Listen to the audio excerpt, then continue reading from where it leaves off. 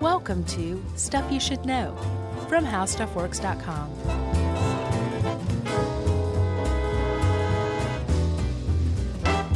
Hey, and welcome to the podcast. I'm Josh Clark, and there's Charles W. Chuck Bryant. And this is Stuff You Should Know, Flying Solo edition. I was going to not say anything and just see if anyone out there would think I just wasn't here at all. It's just me, everybody. People be like, God, no. And End people this would be like, torment. what? Who cares? I don't know about that, man. Do you remember how berserk everyone went with that one jokey 3D printer? I know. April Fool's episode? April Fools. Yeah. Poor Ben. No, people were very respectful to Ben. They were like, Ben, I really like you, but this is a travesty. All right, so this is a pretty relevant topic. Oh, wait, hold on. Will you indulge me real quick? Sure. Speaking of Ben. Yes. So just I want to give a shout out real quick. Ben and I worked on a How Stuff Works first ever fiction podcast. Yeah. Called The Control Group. And it's out. The first 5 episodes are out. And maybe by the time this comes out, we'll be releasing the last 5 once a week. And it's pretty good. It's set in the 60s. It takes place in a mental asylum.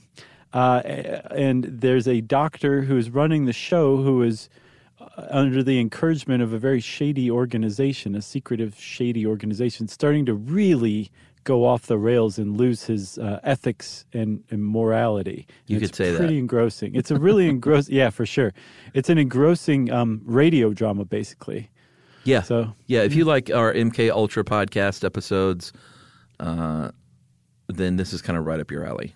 For sure. And it's really, really well done. The acting is top notch. Yeah. The music is really great. The sound effects are great. It really sucks you in. So go check it out on iTunes, The Control Group. And if you like it, leave a nice review maybe if you want. Yeah. Whatever. Even if you just go and enjoy it, that's all I'm asking you to do. Agreed. Okay. Thanks for indulging me, Charles. Of course. So we're moving on to attorney-client privilege, which is something that I knew just about everything about, it turns out. Oh, yeah?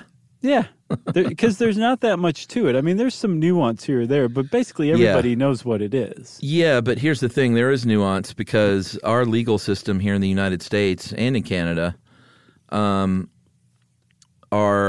very much based on precedent and legal precedent. Mm-hmm. And attorney-client privilege is not... It's not something that was laid out in the Constitution. No. So it's something we've had to formulate over the years through precedent on prior cases to kind of figure out all the nuances that you were talking about. That's right. It's just, since it comes from English common law, that means it's a very old custom. But since, like you're saying, it's not enshrined in the Constitution, you can't point to it and be like, here are the rules of attorney-client privilege. You have to work it out through court cases over the years. Yeah, should we talk about that very first one, or the very first one that mattered? Yeah, for sure. And do you remember the story from the Revenge episode we did? Was that what this was? Mm-hmm. Okay. Yeah. It did smack of something that I had heard before. Pretty fascinating. So tell it to him. All right, so this is 1743, and prior to this, there had been references to attorney-client privilege, but I saw here that only 14 reported decisions on this predate this 1743 case. So it wasn't something trotted out there a lot. But Annesley v. Anglesia. I would say Anglesey. Anglesey? Mm-hmm. Really? Yeah, I guess you could pronounce it Anglesia, huh? It's Annesley, Jennifer Aniston versus Julio Iglesias. Well, regardless, let's just say AVA.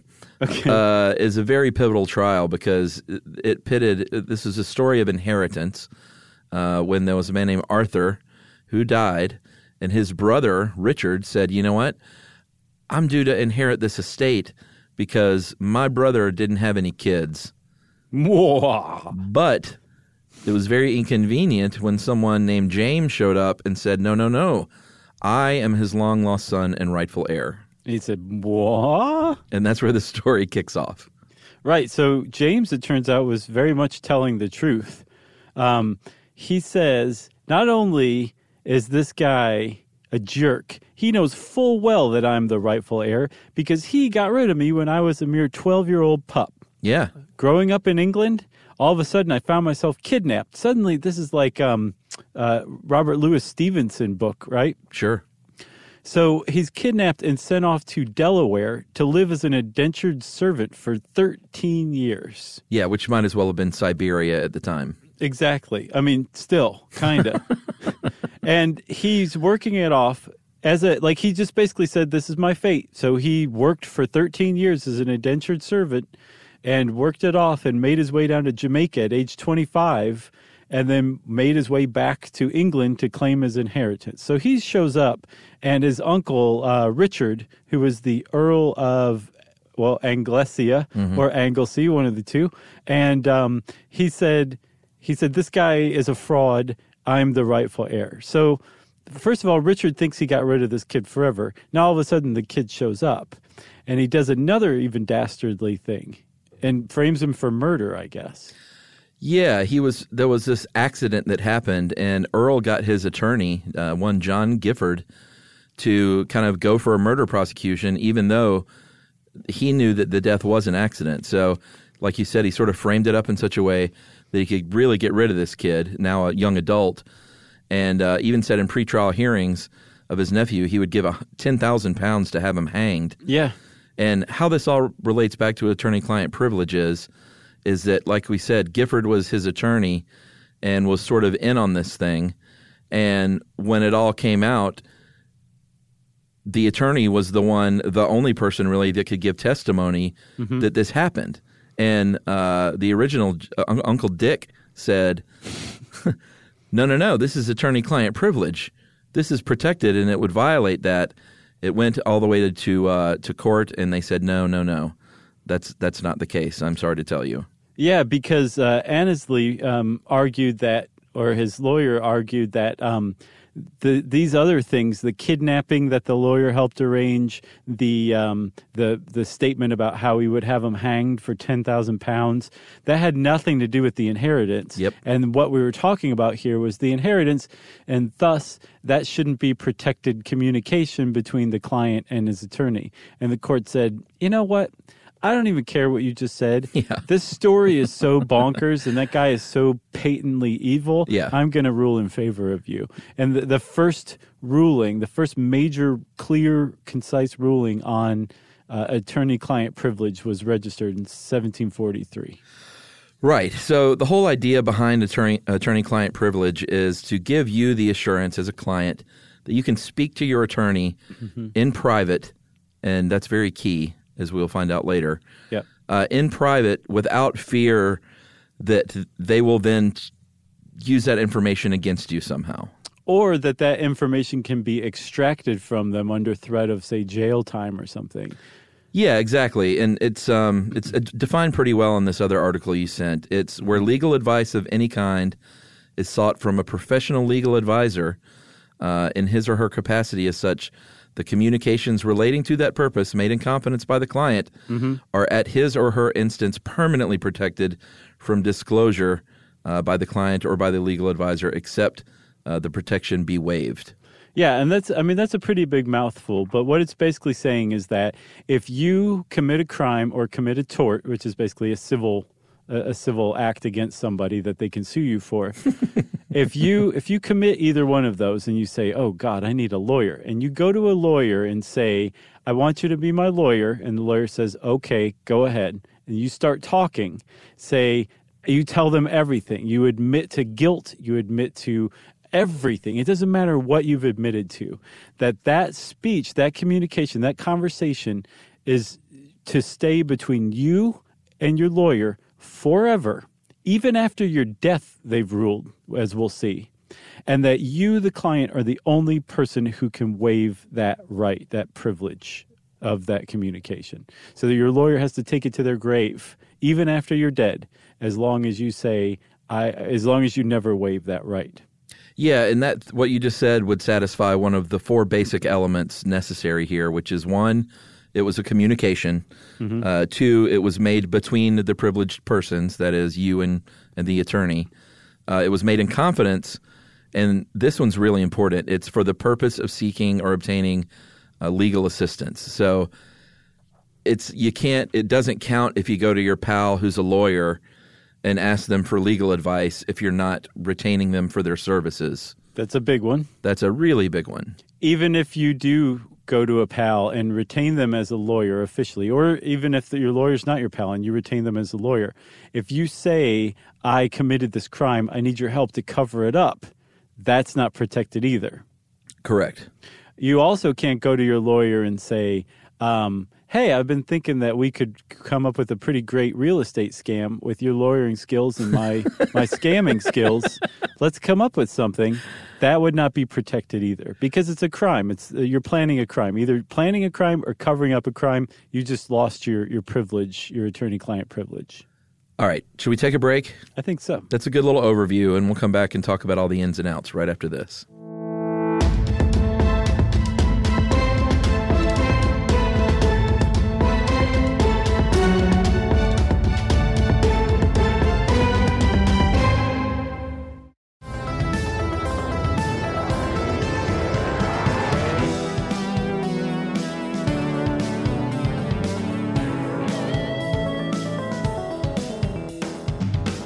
All right, Chuck. So we're back. We're talking about some ins and outs. Yeah, and exceptions. And you mentioned one that would probably fall under the crime fraud exception.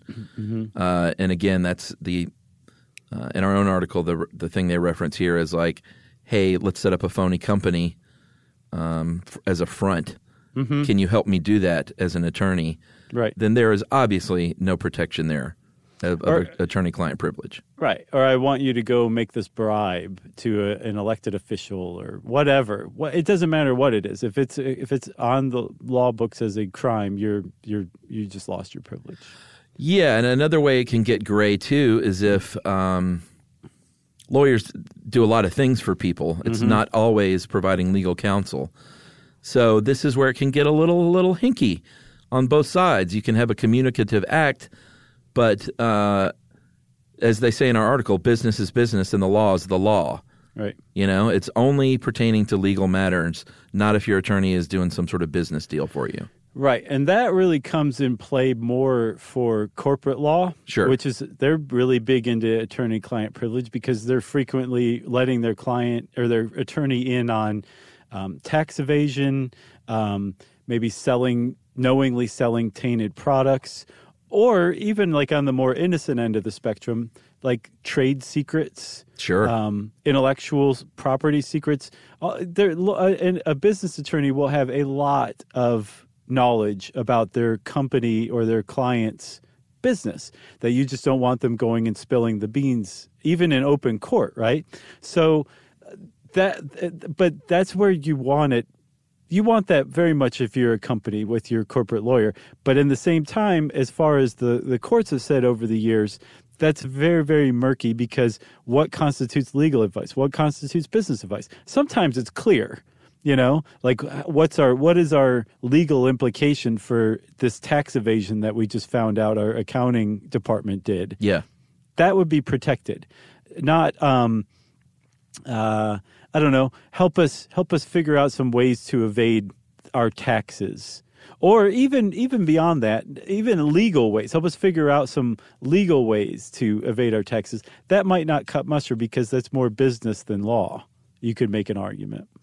Yeah, and like I said earlier, it can get super gray as far as whether or not you have obtained the services of an attorney. Because mm-hmm. this can come about in a lot of ways. Like if you have to, or trying to prove this in court, you can bring an engagement letter, some sort of contract that you've signed that outlines fees, or just the relationship. It can be an oral agreement, as long as it's, both sides are acknowledging that. It could be that they have appeared for you in court. Like you don't go to court that first day, like your attorney goes on your behalf, right? And like file something for you in court. Some sort of document, then that is an official expressed acknowledgement. So there are all kinds of ways that you can have an attorney officially represent you, but it has to go beyond just sitting in a room and saying, like, I could use a little advice. Like, you have to agree that you're engaging one another. Right. So our non-legal legal advice to you, that is not legal advice in any way, shape, or form, is if you ever hire a lawyer, doesn't matter what kind of lawyer it is, before you tell them anything, say, I would like to take you on as my lawyer. Will you take me on as your client? And if they say yes, everything after that is now privileged as long as you're not planning a crime, right? Yes, and you'll know that happens because they start a little timer on their desk that Right. ticks up, little dollar bill clinks. But even without an express, say, like an engagement letter, or even them expressly saying, yes, I'm your lawyer, I think courts have kind of found over the years that there are certain things that a person could reasonably expect that the lawyer has agreed to represent them, right? Sure. Like if you go to a lawyer that you've used before, but you aren't currently engaged with, and they start doling out legal advice because you told them your problem, a court would probably find that you had an attorney-client relationship and therefore there was attorney-client privilege.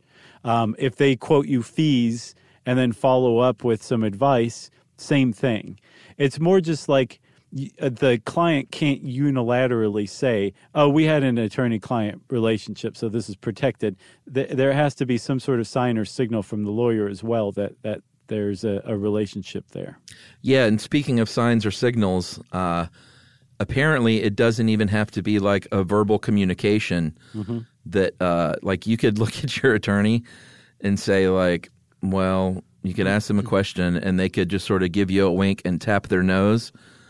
And that could be used in court. You know, they don't have to expressly say something out loud even. No, that can't be used in court. That's protected communication. That's what I mean. I mean, that would come up, but it doesn't have to. Yeah, I think I just confused everybody. But but yeah, you don't even have to be talking. Like if they say, did you kill that person? Yeah. And you nod, that's protected communication. Exactly. You know? Yeah. Or I think they've even found that like a silence, like a complete silence, is protected communication too, because you're not denying it. Things left unsaid. Pretty much, yeah. Because if somebody's like, "Did you kill that person?" and you didn't, you're going to say, "Hell no, I didn't kill that person. Get me out of this." Yeah. If you're just completely silent, I think a reasonable person might take that as an admission of guilt. Yeah. But it's still a protected communication between you and your lawyer. Should we talk about People versus Meredith? I think so. People v. Meredith. Sure. So this was in California in 1976, and a man named Michael Meredith convinced his friend Frank Scott to commit a crime, which was, let's jump this guy, Mr. David Wade.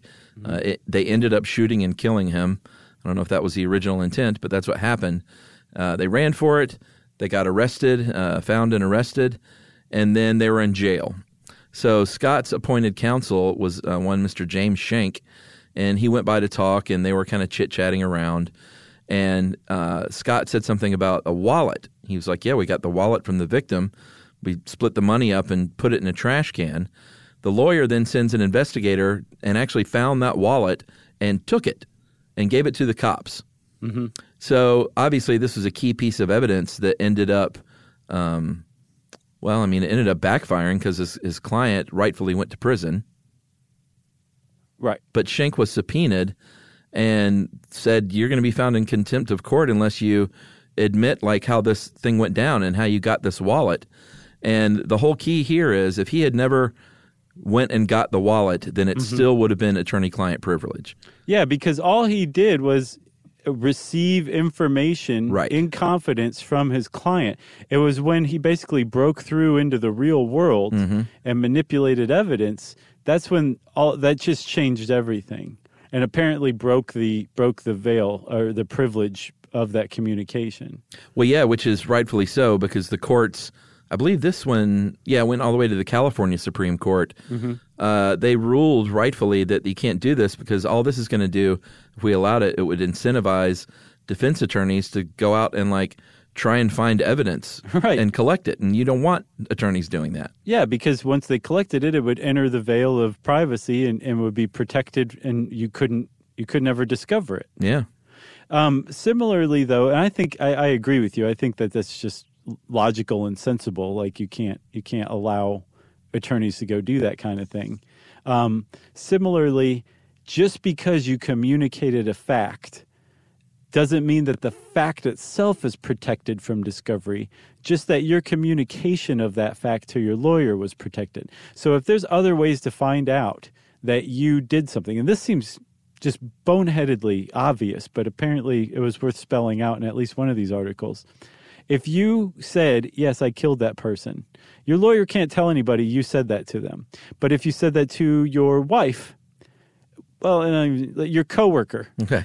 your coworker can go testify against you. Right. So it's not like the fact that you have admitted that you killed that person is protected. It's that the communication between you and your lawyer about that fact is what's protected. Right. So if it's otherwise discoverable, then it's fair game. Yeah, it's not like you can enshrine a fact with your lawyer and then Right. it belongs to them and them only, and the rest of the world can never learn of it legally speaking. Yeah, that's a good point. That doesn't make any sense, but I guess it was worth working out.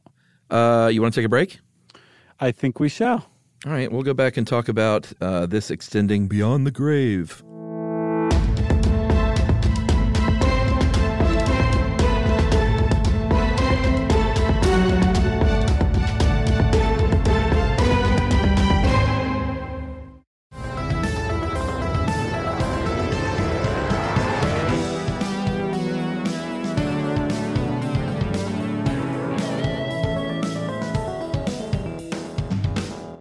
All right, Chuck. So you have a relationship with your attorney. Mm-hmm. Your attorney is like 10 years old at the time you hire him, mm-hmm.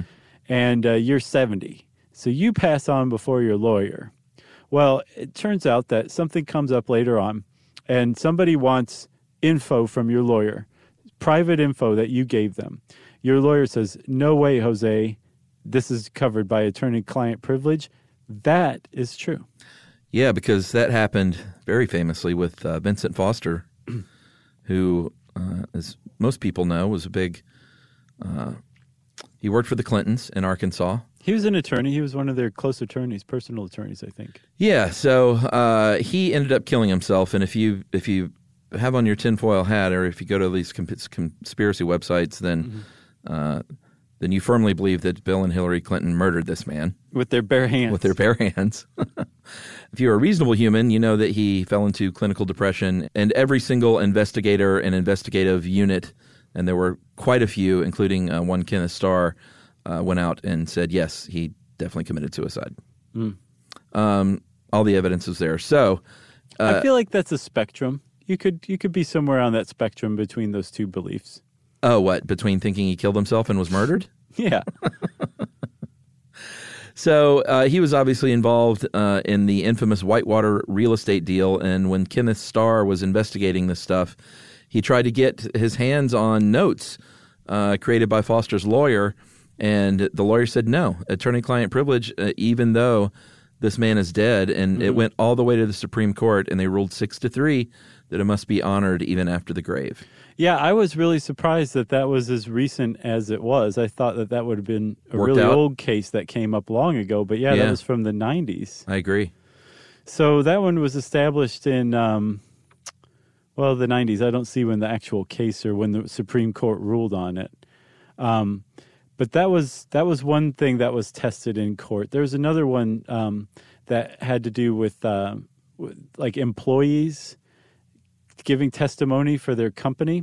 For a long time, it was if you were a director level or an executive level person in a company, and you were talking to corporate counsel, whatever communication was being made was protected.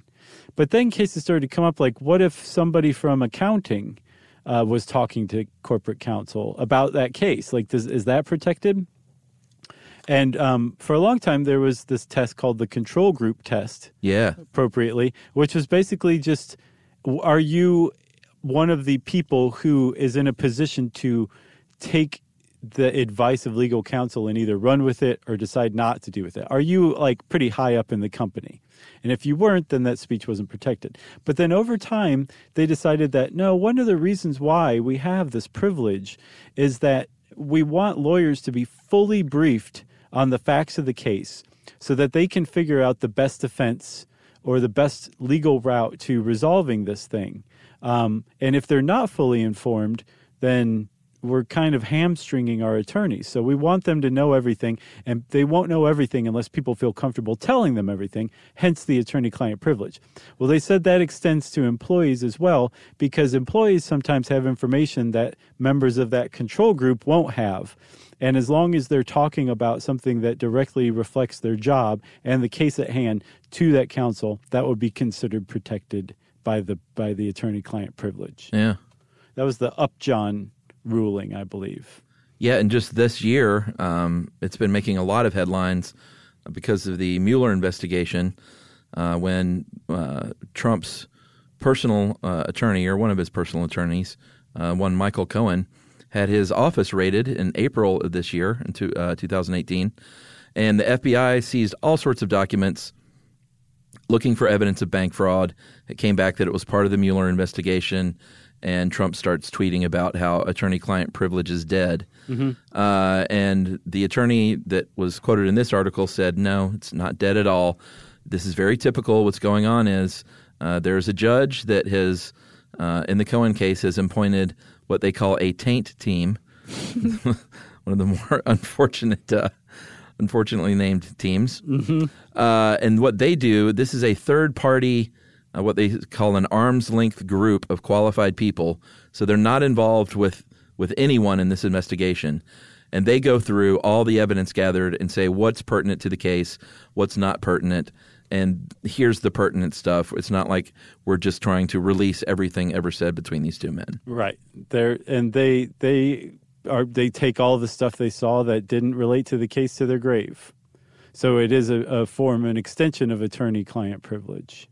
Yeah, and especially in the Cohen case, this attorney goes on to say because Cohen was performing little to no actual legal work for Trump, not much of what was seized in the raid would be protected anyway.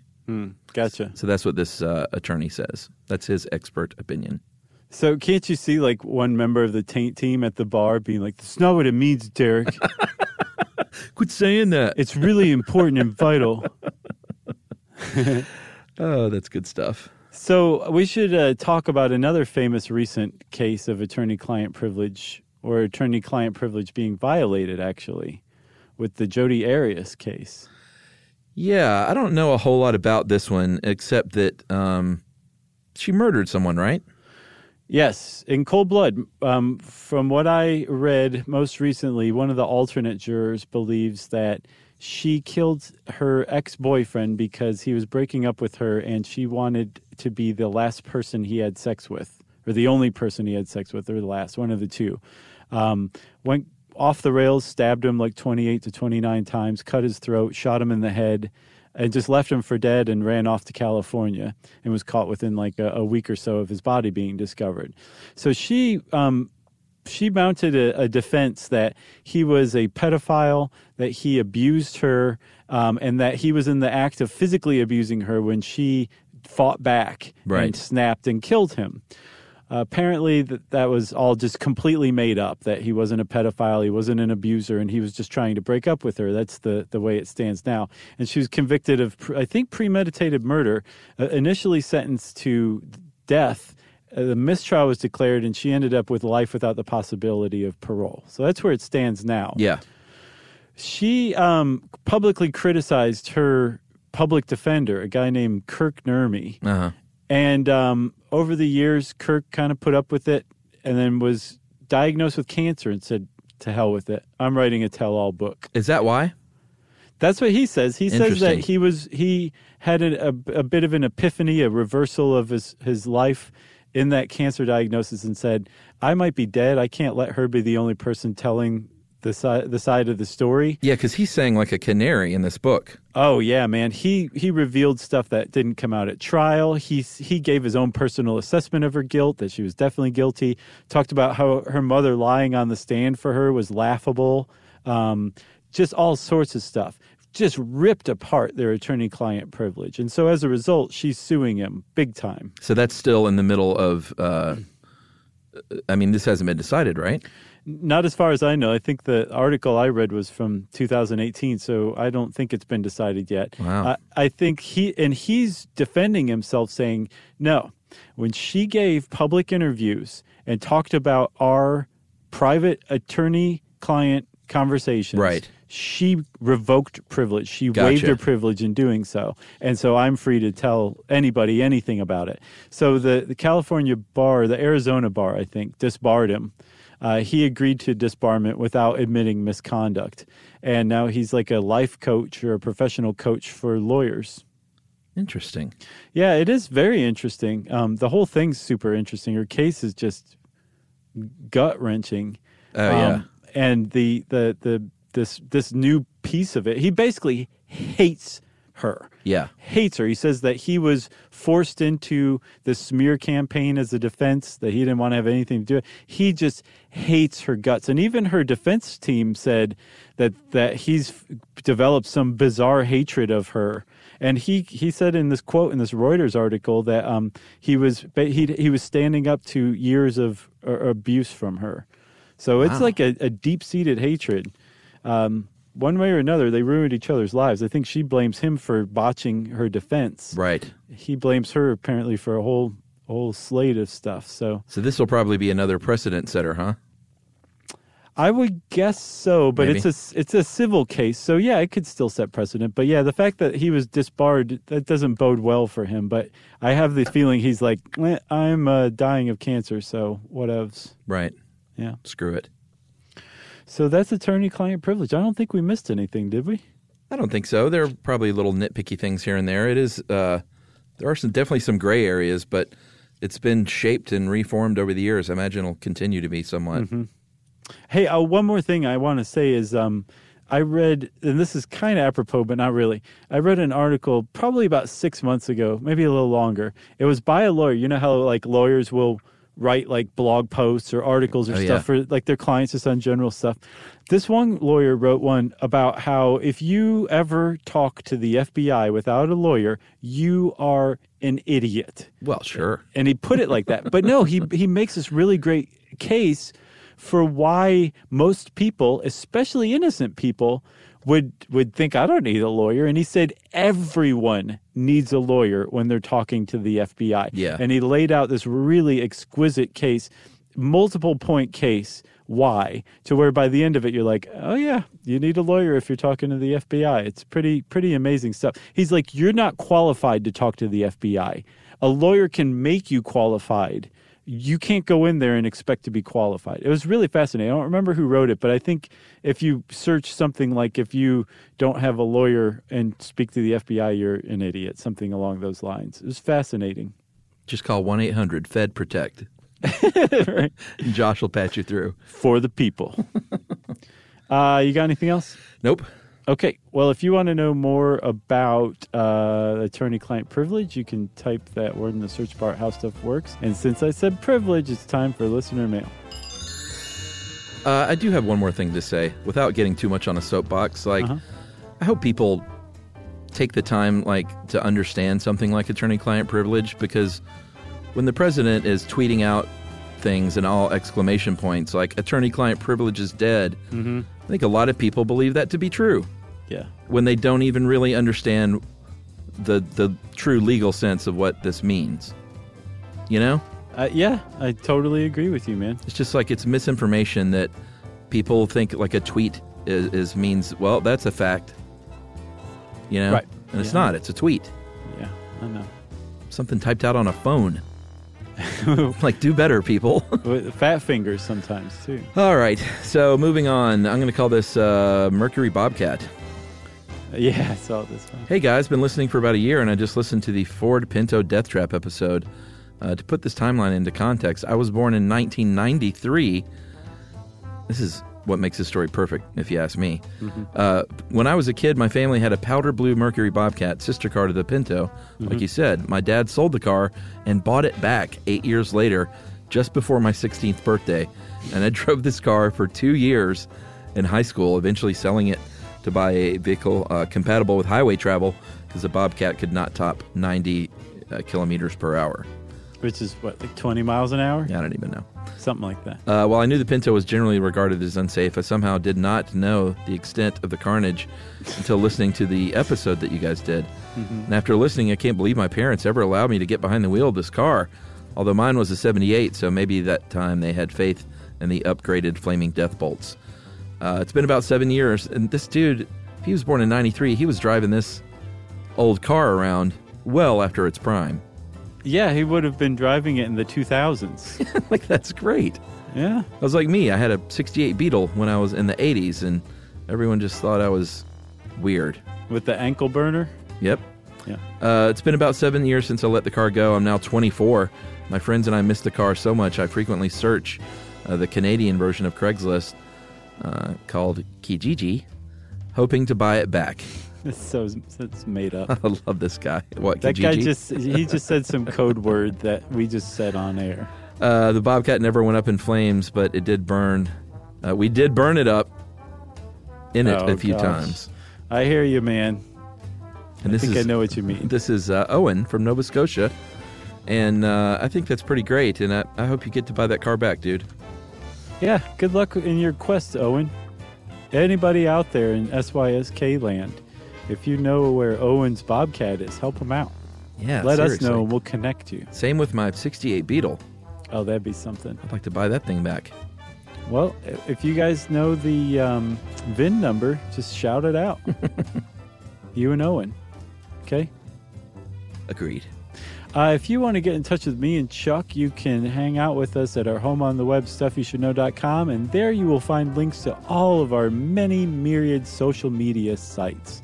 And in the meantime, while you're doing that, if you want to dash off an email, you can send that thing to stuffpodcast@howstuffworks.com.